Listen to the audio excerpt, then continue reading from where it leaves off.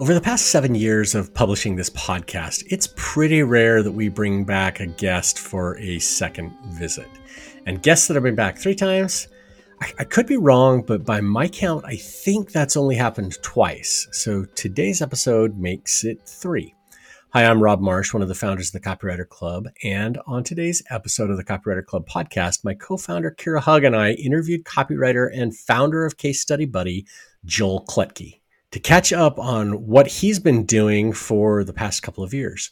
Joel has gone from being a top performing in-demand copywriter to being the founder of a $1 million business. And in our discussion, he shared some of the lessons that he's learned along the way. But first, this episode of the Copywriter Club podcast is brought to you by the Copywriter Underground. That's the membership for copywriters and content writers. It's where you can find the training, coaching, copy reviews, and community that you need to build a successful copywriting business. To learn more, go to thecopywriterclub.com/TCU. Now, let's jump into our interview with Joel. All right. So, Joel, I'm not going to ask you how you ended up as a copywriter because we already covered that in episode. Rob, which episode? I know you know. 21 is the first time, and maybe like 107, I think, is the second time. It's been a while, though. It's been a while since we chatted on the podcast. Yeah.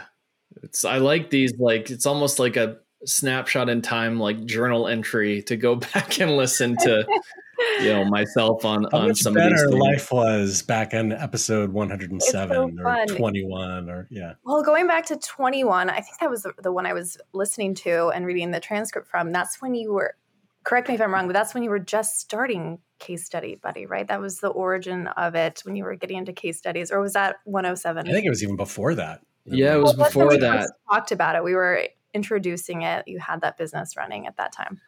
Yeah, like technically Case Study Buddy is almost 8 years old. It was off the side of our desks initially. And then right before the pandemic, we kind of pivoted to focus full time on that. So that became kind of, a big transition point. And then it's continued to be the full-time focus since then. So we've only really been, 2 years, maybe 3 now, wow. Full-time pushing this thing.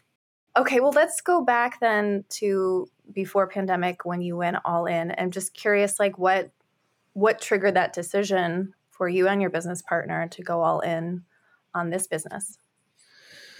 I think there were a whole bunch of different factors. I think, at the time, the grass is always greener in life in general. Like you always want to be doing that new thing. The headspace I was in at that moment was I had done the freelance thing and I'd done it well, graduated to basically being in a position of consulting for some pretty great brands, some really great projects. You get to the point that you are now making what your heroes made. I remember listening to Joanna Weeb talk about charging $10,000 for a landing page and thinking that's so outlandish. That's like, and then I got there. And at that point, I was kind of hitting the ceiling. I felt like I was hitting the ceiling of my potential. I just wanted to keep growing. I wanted a change. I was finding when I was working on projects, I was going through this weird anxiety almost of like, now that I'm on this level, I have to keep delivering at this level. I have to keep being, this person in this way. And so, I still had a lot of demand. I still had a lot of work. It wasn't like I was forced into a pivot, but it was kind of like, in the meantime, we have this other thing going on this, off the side of our desks that is growing under its own steam. It had kind of gone from, $17,000 in its first year, very, very part-time to, then maybe like 38. And then you had this big jump up to 80. And then all of a sudden you're 200 and then you're 800 and now you're approaching $1 million. And meanwhile, you haven't really spent full-time energy or effort. So you start to wonder, what could this thing be if we really devoted? When I say we, I'm talking about myself. And for those who don't know, there's a partner in the business named Jen, who I used to work with agency side.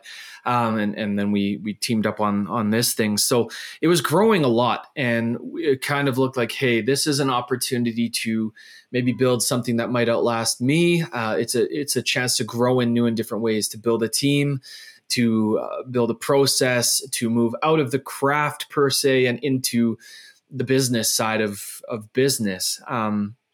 And so it was that combination of lots of potential growth alongside this desire to keep learning and keep growing myself that just made it seem like, yeah, now is, we got to strike while the iron is hot. And so we did.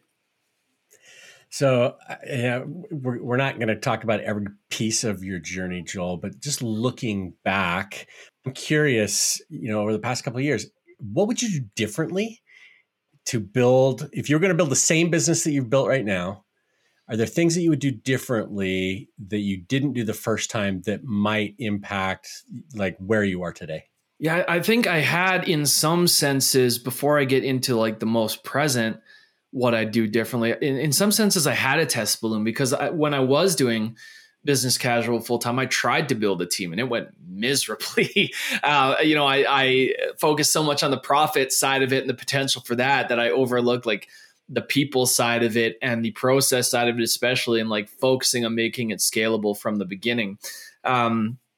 Which, I didn't make the exact same mistakes with Case Study Buddy, but there are certainly things that, in retrospect or in hindsight, it's easy to see where you might have deviated. So one of those things is like, I was petrified of the whole idea of hiring and like full-time, like, how do you know when you can bring someone in? And like, isn't there a lot of paperwork and like the government and, like that whole notion, even though it wasn't that complicated in retrospect, it kept me back from making some of those decisions.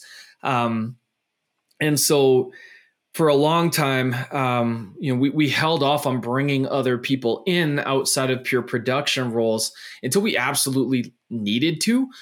So for example, one of our first, not staff, but more of like a full-time retainer was a gal named Morgan on the projects and operations side of things. And the difference that made, when I talk about that jump from like 200 to like 800, that was the introduction of Morgan and operationalizing the process and having someone whose full-time job was the process. I think when you're so used to coming from a freelance thing where the work is the process and it's just you don't realize how quickly stuff breaks and needs to be reinvented and how quickly that becomes a full-time focus till you're in the thick of it. So we held off on that just too long. And once we had someone in that seat, the growth just exploded and the ability to focus elsewhere was colossal. So I would have brought an operations person in much, much earlier. I think by the same token, one of the lessons we're learning now years later, case studies, especially customer stories, are such a variable product and timeline, and namely because there's so many stakeholders inherent in it. There's you and your team, there's your client, there's your client's customer, and then within there can be lots of legal, PR. And so, in the beginning, I really looked at this as like a productized business, like set a price, buy a thing, it's this much for a case study. And that worked until it really, really didn't work. Because now when you start to hire these fixed full-time staff, you're incurring overhead all of the time, whether or not you can execute on that work or not. If a project hits pause and you've only billed $3,000 for it, every month that holds in pause, you're paying somebody to chase up on it and your margin gets eliminated. So I think, I would have looked and tried to be more in tune with how the decisions we'd made around the underlying model of the business were influencing the business. But when you're growing, everything seems like it's going great. Like, well, we're growing. How could anything be wrong? And you kind of don't realize until you take a really close look, like, hey, there's some things we really need to address here. I think one other thing I would mention, it's like the cliche. You hear a lot of people talking about hiring slow, firing fast. And I'm a people pleaser, right? I always want to give people the benefit of the doubt. And so I want people to win. You want every hire you make to work out. You want to believe that you made the right call. You want to believe that everyone can succeed and thrive and will find their footing. But something that I've learned now over the course of hiring both contractors and staff is you can do everything right in the hiring process and it can still not work out. And there have been situations where out of a desire to give people a chance or to not rock the boat or for any excuse really. There have been people that we held on to too long, to the point it was not good for them. It was not good for us. It was not good for the team. And none of these were bad people. They're all great people, just not great fits. And I think one of the lessons I learned is that I used to always view letting someone go as just this like egregious, tense event, when in reality, maybe this is just clever woo-woo framing, I don't know, but like if they're not thriving there, then you keeping them there is preventing them from being in a place that they really can, from their next chapter. And while there may be pain in the moment for both sides, there is a net benefit to everyone being able to move on. So, I mean, those are some of the hundreds, honestly, of lessons, things I would have done differently. I would have been quicker, especially to move on from people that just were not working out, even if you really, really like them and wanted them to. That's a lesson that you, for me anyways, you don't learn until you've had to make that call and felt the immediate relief. You're still sad. You're still obviously the situation. You're not happy about it, but the immediate weight off your shoulders the minute that call is done. And it's like, now we can begin again. And I hope those people felt too, now I can begin again and find something that's better for me. So those are some of the myriad things I continue to learn. Yeah. So I guess this is similar to Rob's question. But knowing everything you know now, all the wisdom you bring to business. So going back, let's say you didn't have Case Study Buddy and you get your copywriting business back up and running. What would you do differently in that business with everything that you know now?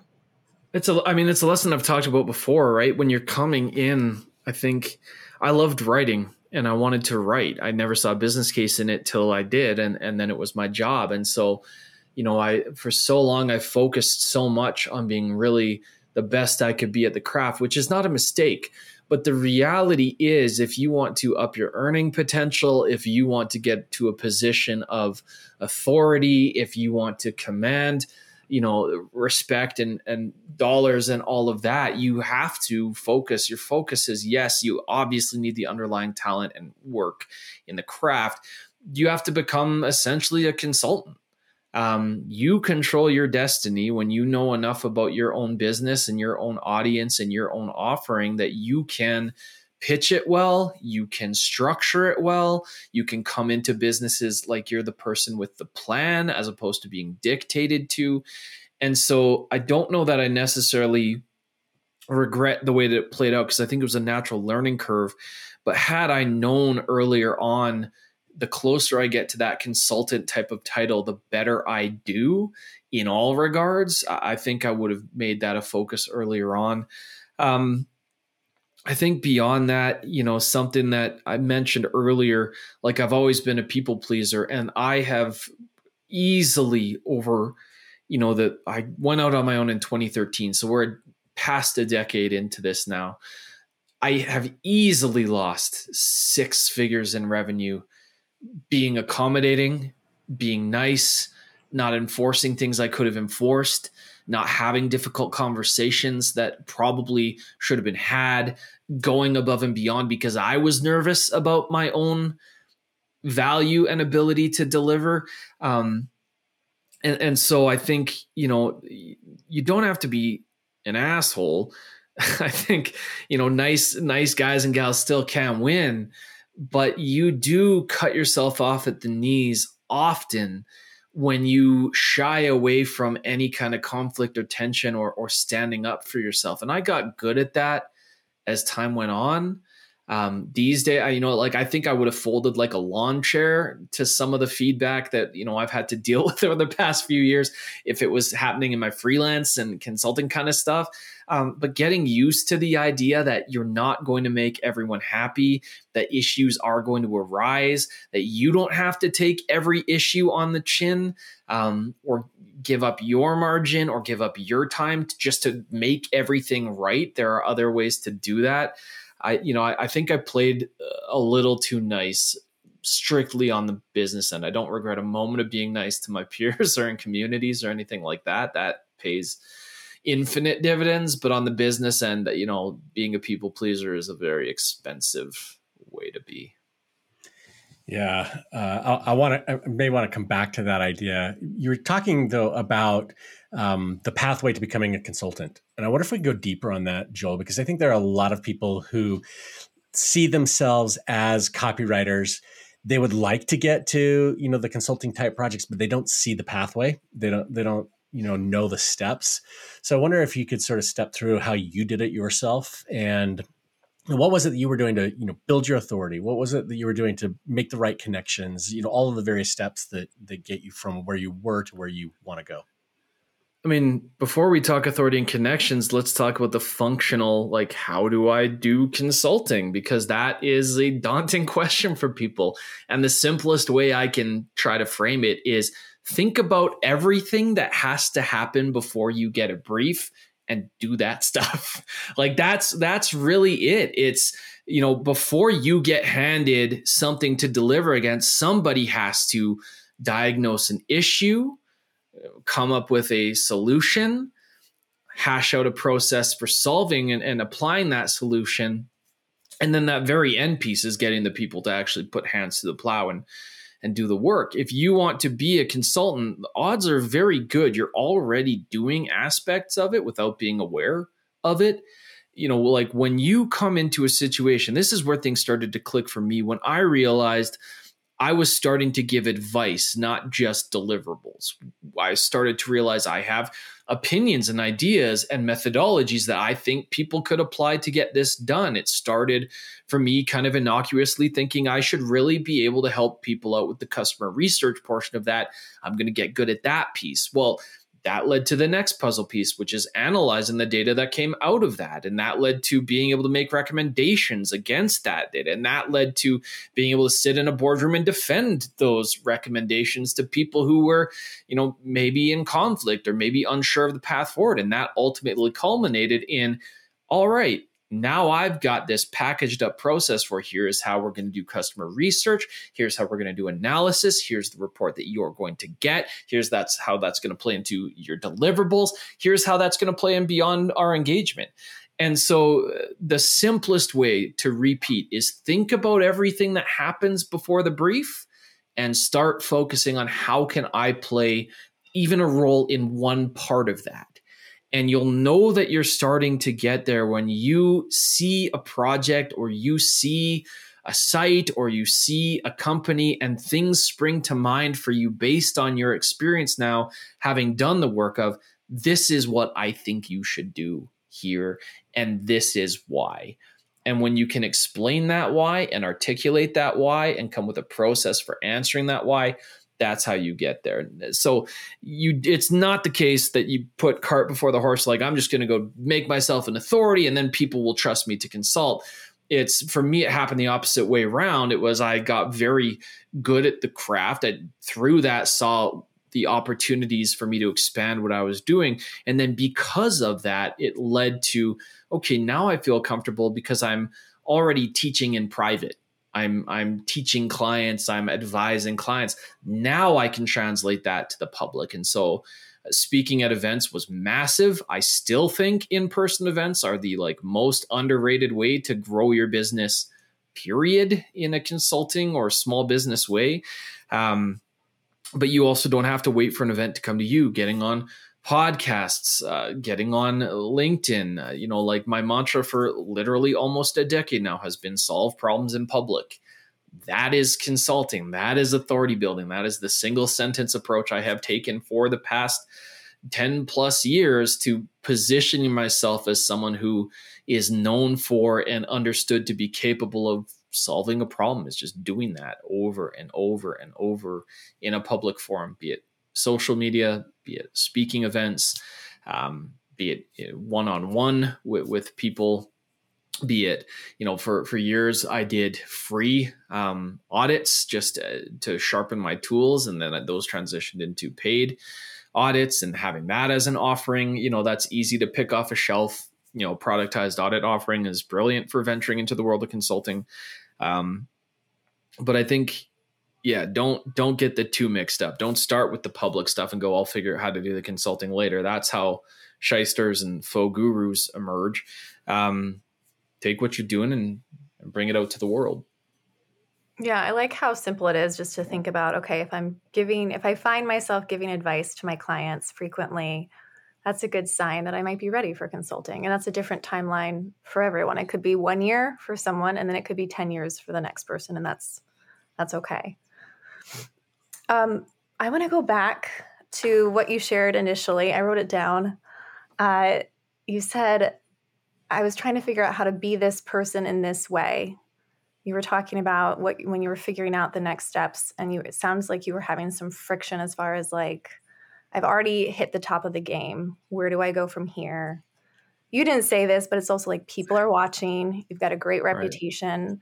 So could you talk a little bit more about what you mean by that? Because I can relate to that. Yeah. I mean, I'm not arrogant enough to think that I was like the best copywriter in the world, but I had gotten to a place where I think you are. Thank you. I mean, but I'd gotten to a place where like I was doing the thing, I was up there in term when I would be in a room of other copywriters and we were talking about who we were working with and what we were able to charge. I found myself in league with the top 5% of the people in that conversation. That was a wonderful place to be, but it came with this enormous amount of pressure. It's kind of like how as a kid, everyone wants to be famous and then famous people want to retreat back into obscurity because like, this is not the deal I thought I was getting here.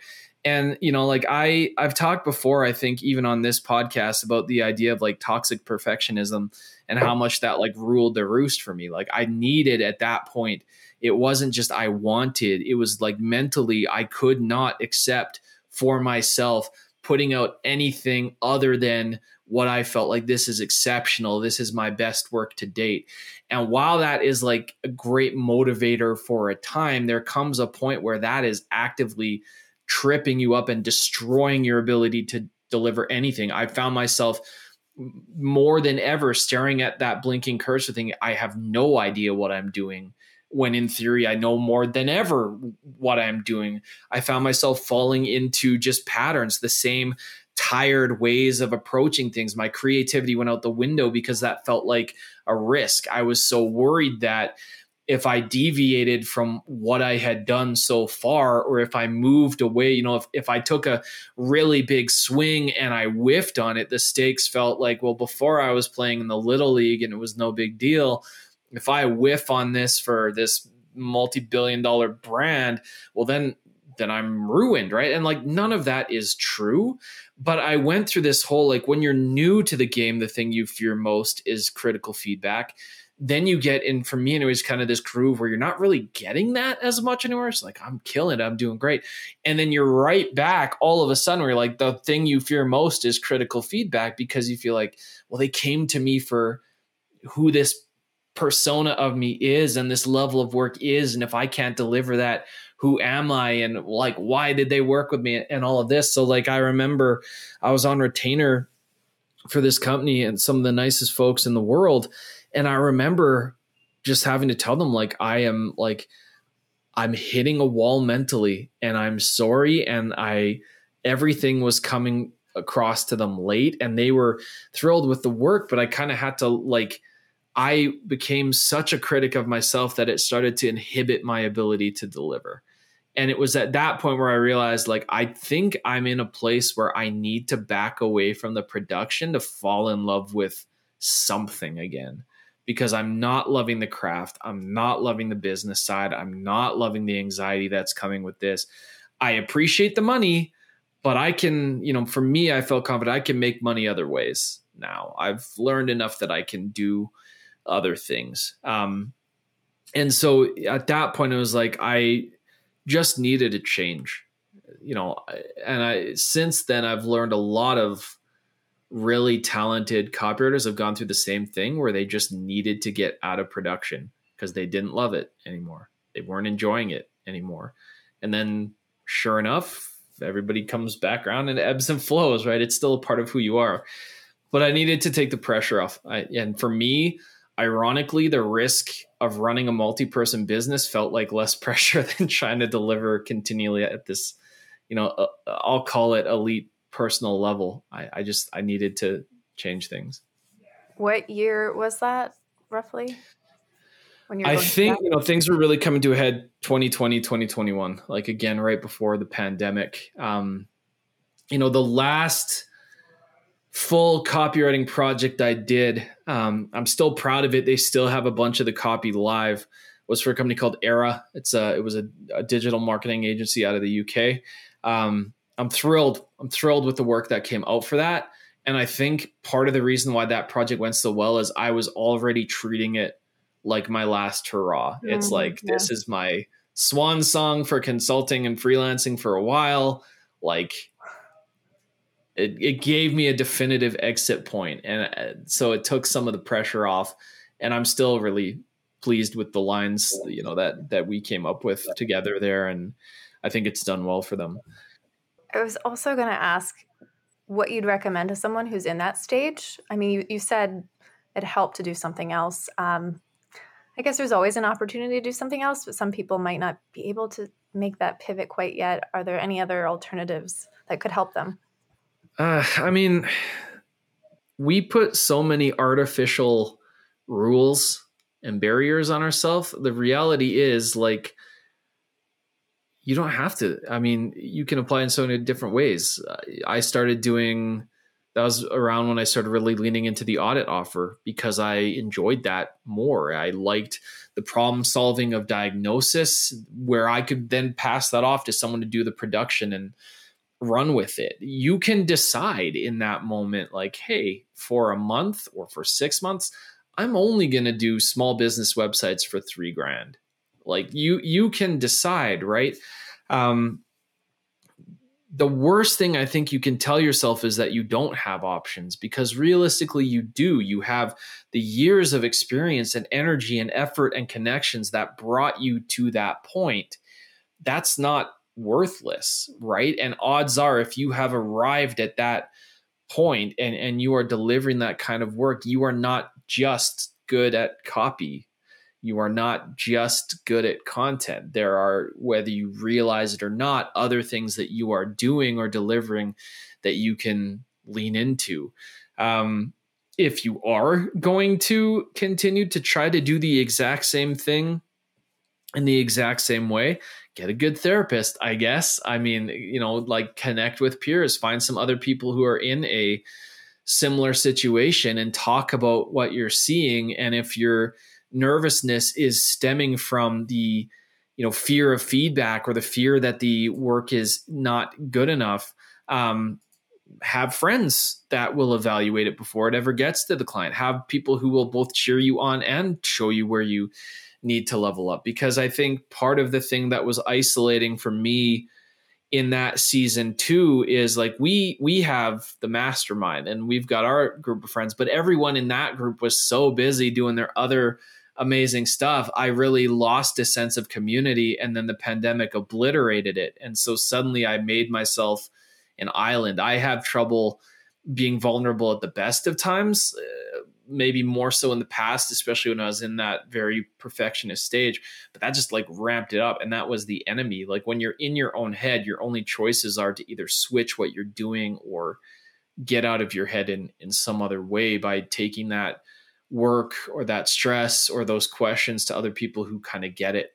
And that's the interesting thing too, is, like, from the outside looking in, the people that you admire in the space have it all figured out and they're doing great and they're crushing it. I promise you that they're all going through their own, waves and tribulations of am I even good at this? Yeah, it'd be nice if there was a secret code for those who, act like we've got it all figured out in some ways. Like... And actually, yeah, would be us having figured it all out. So Joel, as I've watched you we've known each other now for 7 or 8 years. And I've watched you literally build 2 different kinds of businesses. One as a copywriter. I suppose even, stretching back, as an SEO consultant before that, but as a copywriter who really gets to the top of his game, you've built this agency, this case study buddy agency that, again, feels, at least from the outside, like you have gotten to the top of your game.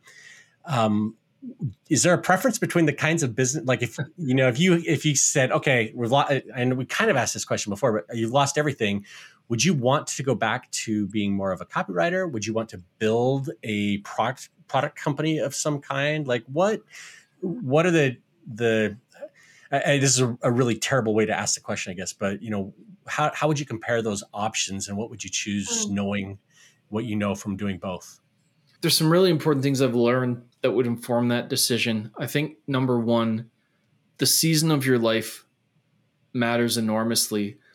Like, had you asked me this question in my 20s, I still would have gone back to the individual business, because the freedom that allowed me to travel and experience life in my 20s and not be accountable to other people, the ease of cash, honestly, when you don't have overhead, when it is just you, when the only person you have to look out for is yourself, that's very attractive. And even now, right? If things were to close down tomorrow, I think there is a safety and a confidence that comes in knowing I can do it on my own.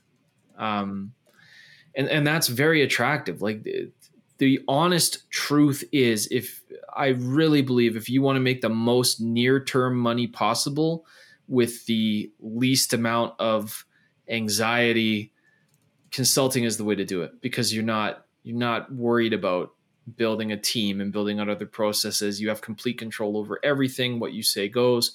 And so it still remains very attractive. I think the difference for me now is it comes down to aspirations. Like, part of what I wouldn't trade at all about the multi-person business side of things is, like, we have an incredible team.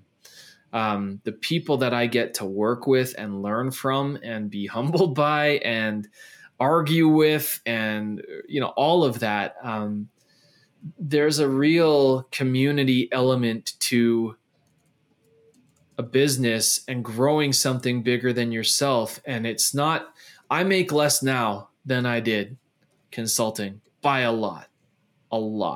Like I have no problem, talking numbers. This is not a flex, but like in my best years of consulting, I brought in, about 300,000 Canadian. So USD helped me out a bit. With probably what I would call like serious a year, something like that. No. Yeah.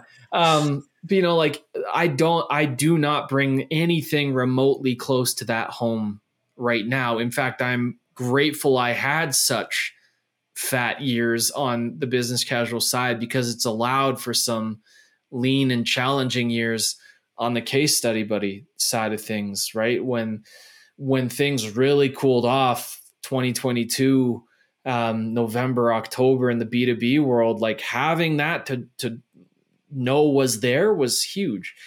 But the people aspect of growing a business, the opportunity for legacy, and honestly, just like, I think the hardest thing for me right now is I don't really view myself as a copywriter anymore, because there's so much that I have learned outside of that craft. I can still do it. I'm still very confident I could sharpen my knives and go back and be an assassin in that space. But I think I know more now. I can do more now. I've taken on, in my view, harder challenges now and more diverse.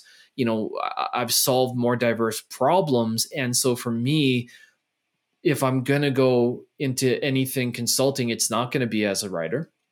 If I'm going to build something new, it's a more linear application of the things I'm learning and growing and doing now. I feel like I can do and be more. I feel like if I was ever going to go in-house, I could legitimately be in the C-suite, or I could be in a founding partners environment. And so I think for me these days, the potential rewards of a multi-person business outstrip kind of the flexibility of the consultancy. But I'll tell you, if times ever got tough, man, am I glad that I could go elbows out and provide. It's a wonderful thing to know you can fall back on.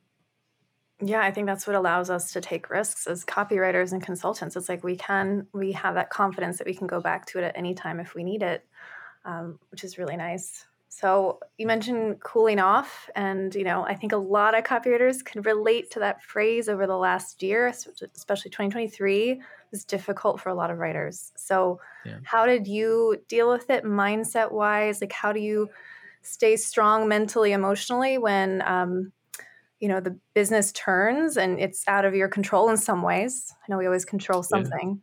How did you deal with it? Let's talk about the headwinds facing copywriters now, especially if you're in the B2B space. I think first, the one everyone, the big elephant in the room is AI. And I don't care who you are, if you're not concerned about the impact of AI on the way that you do things, you are not paying attention. It took us 40 minutes to mention it, so I'm proud of us. We lasted 40 minutes. But when some of the sharpest tools in the shed are concerned and talking about it, if you're like, nah, this will blow over, like you are an ostrich. So, okay, there's this whole AI giant looming in the corner. Then there's the economic conditions and inflation and companies cutting spend. And that rocked through end of 2022 all the way through 2023. And we're still now seeing layoffs into 2024. Now that stuff does end. It doesn't go on forever. And you can weather that storm very differently depending on your situation. If you're a consultant, or a copywriter, you can be very scrappy. You can change on a dime. You can redefine your offering. You can go after a new vertical. You can move very fast. The position that I found myself in is we're not even a big company, but we can't overnight pivot and be like, we're now case study plus, buddy. We have, it's not a thing. AI. Yeah. And so, well, how do you weather it? How do you come out? I think the first thing is something I get right a lot and something I struggle with very much still, and that's mindset. So an area I got that right is from the moment I first really mucked around with ChatGPT, my posture towards it has been I need to be curious about this, informed and equipped, not terrified. And that has served me really, really well, because you can shake your fist at the clouds and humans are always going to be the best. And so you are an ostrich, you are not paying attention, because AI doesn't have to steal your job to change your job or change the perception of your job or change the process behind your job. And so approaching that with an air of curiosity and what if, as opposed to just shutting down. In the early stages, I remember chats with Leanna Patch and just being terrified at seeing some of the things come out, being like, holy cow, and we're in the earliest iterations of this, and both of us have chosen curiosity and both of us are better for it. So I think that's one thing, is being curious about the potential as opposed to being terrified at the potential. You choose your posture there. I think, quite honestly, navigating the slowdown has meant making harder and new decisions and trying to have a mindset of, this isn't growth financially, but this is growth personally. I am learning and proving to myself that I can do hard things. It is never fun. I don't care who you are, unless you're some kind of psychopath. It's never fun having to go to people and telling them, we don't have enough work, we need to let you go. That's never a fun conversation. It's one I've had to have. It is never a fun conversation getting on a call with a client and all of a sudden a relationship that was based on value is now being boiled down to a price point, and that neither side really has a say. And so some of the lessons I've taken away from this are things like always have more than one point of contact in a company that knows you well. Because the number of people that got let go that were our primary people, and then we had no voice in that conversation, was harsh. Really hurt us. I think looking for ways you can be flexible without, what are your unbendable rules and where can you adapt for a season? I think that really matters. I think a bias toward action. Again, you don't want to overreact, but if you hold on too long in hopes, oh, maybe it'll turn around, maybe it'll turn around, maybe it'll turn around. Like, no, like act. It's hard to make calls like we have to let someone go or we need to change the model. But the longer you sit on it and stew on it, the more difficult it gets to ever make that call till you're really painted into a corner. And then I think the other really hard lesson that I learned and continue to learn is we grew so much under our own steam, word of mouth. We had it made in the shade in terms of being one of only a small handful of competitors in the space. And so we had good name recognition. I had a good, authority in the market. You feel like that stuff is going to fill your boots forever. It is not. And so one of the regrets I have is not really investing in a good sales and marketing engine in the fat times, because boy, do you really, it's much harder to stand that stuff up in the lean times. And so, I've been humbled quite a bit by the reality of it does not matter how strong your market position is today, how much brand name equity you carry, how much authority you wield on social. Like when the rubber really hits the road and times get really tough, that is not going to carry you. And again, I'm grateful for that lesson because, for example, like it got me doing things that I had never thought we'd be doing. Cold outreach, I was like, no way. Like, I'm never going to touch that. I'm probably on the record being like, I'm never going to cold pitch in my life. And you can just build a business. Everyone comes to you. You can. That's not going to last for. So we got into cold email, for example. That was a humbling experience. And to see it actually work was another humbling experience. Because here's a massive bias I had that I was wrong. And so that I'll close this rambling thought off with that. Getting to a place in your career, some people it comes really easy. For me, it did not, where you're okay being wrong. Pretty important. Because the longer you stay doggedly committed to your current perception of things, the more screwed you can find yourself. So, Joel, I've noticed over maybe it's the last 4 or 5 months, maybe it's been going on longer. You're doing some fun things with AI and image and your own personal brand. So I'm to the point now where if I see a black and red checkered shirt, a bald head and glasses, I know it's from you, regardless of whether it's on a Muppet or it's in a stained glass or something else. So tell us what are you doing with that? What are the tools that you're using and why? Why are you putting your image in the Twitter sphere or in LinkedIn so much? Yeah. I always wanted to be good at art. I always wanted to be good at drawing. I always wanted to be good at sculpture.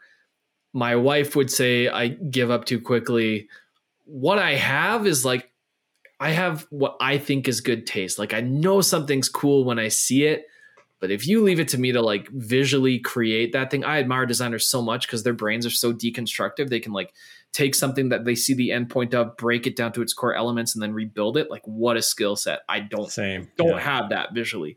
So knowing that about me, the thing that always held me back was the skill set, not the ideas, not the, and I didn't have time to cultivate it. And so one of the first things I got really interested in with AI was this whole incredible phenomenon of being able to generate a visual just from text. To me, that is still magic. For the religious folks in the room, the whole notion of God spoke it into existence and there it was. To me, this is on a microcosm level, the closest thing you're going to get to not that we're mini gods or anything, but to me, that's just incredible. It's mind boggling that that's possible. And so I started mucking around with it. I was well, what's the potential? I was curious. What can I create? And I started playing around originally with Midjourney, and I was pretty impressed by the crazy things that would come out. And it was all kind of for a laugh. I was mostly creating stuff that was outlandish or characters for my kids. And then I needed, I always wanted to have visuals for all my posts on LinkedIn because it's free real estate. You might as well use it. It's there. It can draw eyeballs. So originally, if you look back at my post, you're going to see this weird hodgepodge of like, there's a Muppet funeral, and then there's like monsters chasing people through the wood. I was just searching for like, what can I do here? And what grabs, like what works? And then I got curious. I started to see, other people on LinkedIn have these branded elements, like Ramley John, like he has like for his podcast, this pixel, it's him the minute you see that thing. For the guys at Refine Labs, the aesthetic of their videos, and that's set up the minute you see it. I was like, can I recreate that feeling, but with AI? Like, can I build a personal brand out of AI generated imagery? And I needed to find, I was like, the problem that I have, I'm not good at this. Like, I'm not a prompt engineer that I can like do weightings and like little like I needed the most brain dead simple thing. And then coincidentally, DALL-E within ChatGPT rolled out. And it blew my mind because for the first, like Midjourney, you still had to treat like you were programming something. DALL-E was like, I could speak plain English and I could get something cool. And then I could refine it and I could get something great. And that was like the catalyst. I'm like, okay, I need some consistent elements. I can't consistently generate my own face. Thankfully, I'm like a pretty generic white bald guy, so that works to my advantage. But it's like, what repeatable elements could I bring into this? And that's what I settled on is, okay, I've got this red plaid shirt that I've given talks in. I'm always going to be wearing black square glasses or something close to it. And I'm always going to be bald. Let's bring those things in. And my thought was, I'm not going to go for photorealism. I'm going to go for styles where there's like a trick of the art that makes it believable that it's me, whether that's anime, claymation, a stuffy, like there's this acceptability factor of like, yeah, that could be Joel. And like do that enough. I thought maybe people start to write. So I started testing it out. It took 2 weeks for people to notice. That's it. After 14 days of consistently posting that, people should say, I love like I tune in for the images and then I read the post. I'm like, that's wild to me. So I've fallen off a little bit with keeping that up. But once I had like established it as like a person, then I now had the bandwidth where I could show like all white business shirts and then a red and plaid shirt hanging in the middle. And people who've been following me would make the connection like I get like what he's doing there. Or similarly, I could just take the base elements. Like it started full and then I started to take pieces away until it was just the shirt, just the glasses. Now, I'm getting to the point where I'm curious if I can just have plaid and see if it still connects. So it's been this whole experiment that's been really fun, and AI has been a really cool tool for it because while I'll never be able to draw or make art like that, and I have so much respect for the artists, and we can get into the ethics of like who I'm technically stealing from as I do this, but that was the experiment. And if you take nothing else away from that, if you do something consistently 14 times in public, people will start associating it with you. Like it doesn't take much. It really doesn't. It's such a great idea because I've messed around with so many different images using AI, but I didn't think about, we've branded it for campaigns, but I've never branded it around my own identity. And that's such a great way to show up. So I'm going to swipe that and experiment. Yeah, Rob, I feel like you should have. I've tried to swipe it. Like I don't know. I've got the blue shirt, which the blue collared shirt. Yeah. I also have black glasses that I wear at least when I'm on camera. But I'm struggling with I don't have the bald head. So the gray hair thing. You have short gray hair. When I play around with Midjourney, though, it keeps making me want to be Superman. And when I do it in DALL-E, it always gives me a beard. And it doesn't, I'm just like, because I keep you pushing should back. have a beard. You should grow your beard. Maybe so. So I'm still in the learning stages, Joel, but I'm looking forward to when people start to recognize whatever it is that I come up with. You need Converse sneakers, Rob. You need the sneakers. Maybe it's maybe it's the sneakers. Yeah. All right. So I want to go into burnout because I don't want to not talk about that. And going way back, you had your trip, and you can tell me which year, to New Zealand. You took time away. And I believe that was to just, deal with some burnout and just focus more on life. I'm wondering how you deal with burnout these days, considering that you have this significantly larger company with all these employees that we've talked about. You have 3 kids now. That's a change from last episode. So are there any habits, anything you can share with us that may help us deal with burnout? Yeah. So that trip happened, and that, I continued to work a little bit through that period, but that was really, a moment of acknowledgement that just there's other things I want to do with life. I've worked really hard. I've earned the opportunity to like be fully remote and to take advantage of this. And so we did that. I think burnout shows up in different ways for different people, and recognizing how it's showing up in you becomes really, really critical, because for some people it's overt. They feel it. They're tired. It's this cloud. I think one of the toughest lessons for me is realizing, especially with like a growing family, that burnout would come out as anger at times. And I'm not, I never considered myself an angry person till I found myself in situations where I'm like, my response to what's happening in this situation is so disproportionate to the situation. And it's not acceptable. Like, I'm not okay with being this person right now. And so I think I don't have the novelty of just like dropping everything and going to New Zealand. Like you said, I've got a growing family. I've got a company that's now reliant on, not solely on me, but like I have a critical role to play. And so it took a lot of mindset changes for me. I grew up pretty, not like mocking of, but just like never felt like I would be the kind of person to get counseling. It's like, that's not really for me. I invested in it because I got to the point where I'm just like, I have friends, I have community to some degree, but I need somewhere to take this stuff. And so that was, one of the things that I invested in, that I think honestly, everybody, it's the cliche, but everybody should be in counseling at some point in their lives. So I think looking at, what resources are available to me in that way. I think transparently, burnout and stress and anxiety, it's a really true to life thing right now. Like, this is a very stressful period in the business. Some days I deal with it great. Some days I don't. I think I'm more aware as I get older. I'm 36. I'm not ancient, but like I'm very aware of the mind body connection at this point, where getting out and moving, prioritizing exercise, prioritizing walking. I started an adventure club with my kids to get us. We have a little ravine across from our place, and we go try to spot animals down there. We hardly ever see anything, but we're still waiting on the day that we there have been deer and stuff. So they do exist.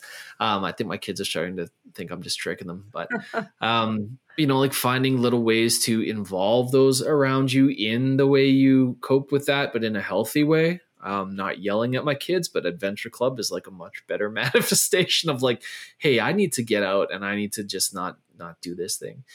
I think another key component to all of this is like, I'm married now and my burnout affects my spouse. Like, so learning to have, again, I'm not great or haven't historically been great at being vulnerable or asking for help. And I think just fostering that dynamic with Courtney and being able to say, I'm not doing great. This is not a good day for me. My headspace is off.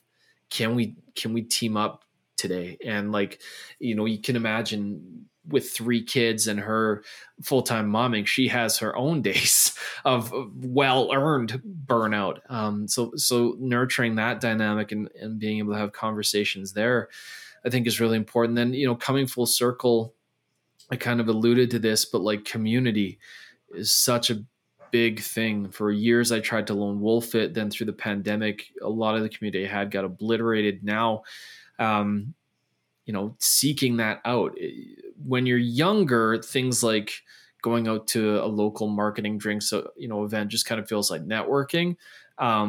These days, it feels a lot like therapy because you're meeting with people and you're getting out of your day to day and you're commiserating and you're talking. And even if you're not drinking anything or you're just there for the people, which is largely where I'm at these days, there's something to be said for just like changing your environment, changing your headspace, being amongst others who are going through the same thing and having those conversations and realizing like it's not the end of the world. It's not just you, that kind of thing. So it's still a struggle. I think my anxiety and my blood pressure are probably both higher than they've ever been, but finding healthier ways to navigate that is something I'm committed to, because I have people depending on me both in the business and outside of it. So it's important. My question really is, okay, Joel, so what is next for you? What are you working on? I know Case Study Buddy, still a thing and still a huge part of your life. But where else is your brain going? Yeah, I mean, I'm in a season where, like I said, I alluded to, like, it's a tough market for everybody. If you're on the outside looking at Case Study Buddy, the impression might be, well, they're, I hope people feel like we're a market leader, like we're doing great work, but that can be true and you can still be struggling. And so, part of my duty, obligation, and drive is to put Case Study Buddy, on a great path and keep it going. I don't have imminent plans to leave the company or anything like that, but I think both Jen and I are pretty open about the fact that it's not what we're going to do forever, at least not the only thing we're going to do. I think, long-term, there's other things that I want to explore. I've cultivated this set of skills now over time in business building and in writing and in other areas that make me an asset to others building businesses. And so I'm still, it's like the cliche, but there's still courses that I would love to publish. There's still work that I would love to do. I could see myself potentially, I don't know what the future holds, but I could see myself working nicely with others who want to build. And, I think the part of the business building that I really love most is the beginning, laying the foundation, getting things going. I could see myself in a place where I'm partnering with some folks to build up businesses and brands and get them momentum. I think that's the part that's most exciting for me. But I remain open to anything really. There's still parts of consulting that excite me. There's still parts of copy that excite me. And while I don't think I'll ever, knock on wood, you never say never. Well, I don't think I'll ever find myself in a full-time copywriting role ever again. I still want to write for fun. I still want to be part of crafting that messaging. I still want to take, the tools I've earned through that period and apply them in different ways. So, yeah, I don't know what's next, but I think where I'm at these days, where my head is at, is more I like to build brands. I like to build companies. If I could be like the bald, less attractive Ryan Reynolds and be out there helping get things going, yeah. I think I'd have a lot of fun with that. And I think that's something new, is this desire in the future to prioritize not just what's profitable, but also what's fun. Like, you get to live once and you don't even know how long you get to do that. So you might as well enjoy it while you can. The next image I'm looking forward to seeing you post in LinkedIn is going to be the Joel Klettke Deadpool crossover. Yeah, he'll be in plaid. It'll be a plaid suit. I'll have to find a creative way to get past the filters on that one, but I'll give it a go. All right. So as we wrap, we've touched on AI, and I'd love to hear from you, your perspective on the future of copywriting in terms of thinking about what we should do, what we should be prepared for from your perspective, and maybe what we should consider more than what we have. Yeah. My perspective on this is going to be different from others, so don't just listen to me. I am firmly in the camp that we are early days on all of this, that it's only going to get better, that the barrier to entry is only going to get lower, and that the output is only going to get stronger. You still need people to think. You still need people to decide. You still need people with experience and taste to know what is good and know what may perform. But the mechanical writing bit as a competitive advantage is only going to erode more and more and more.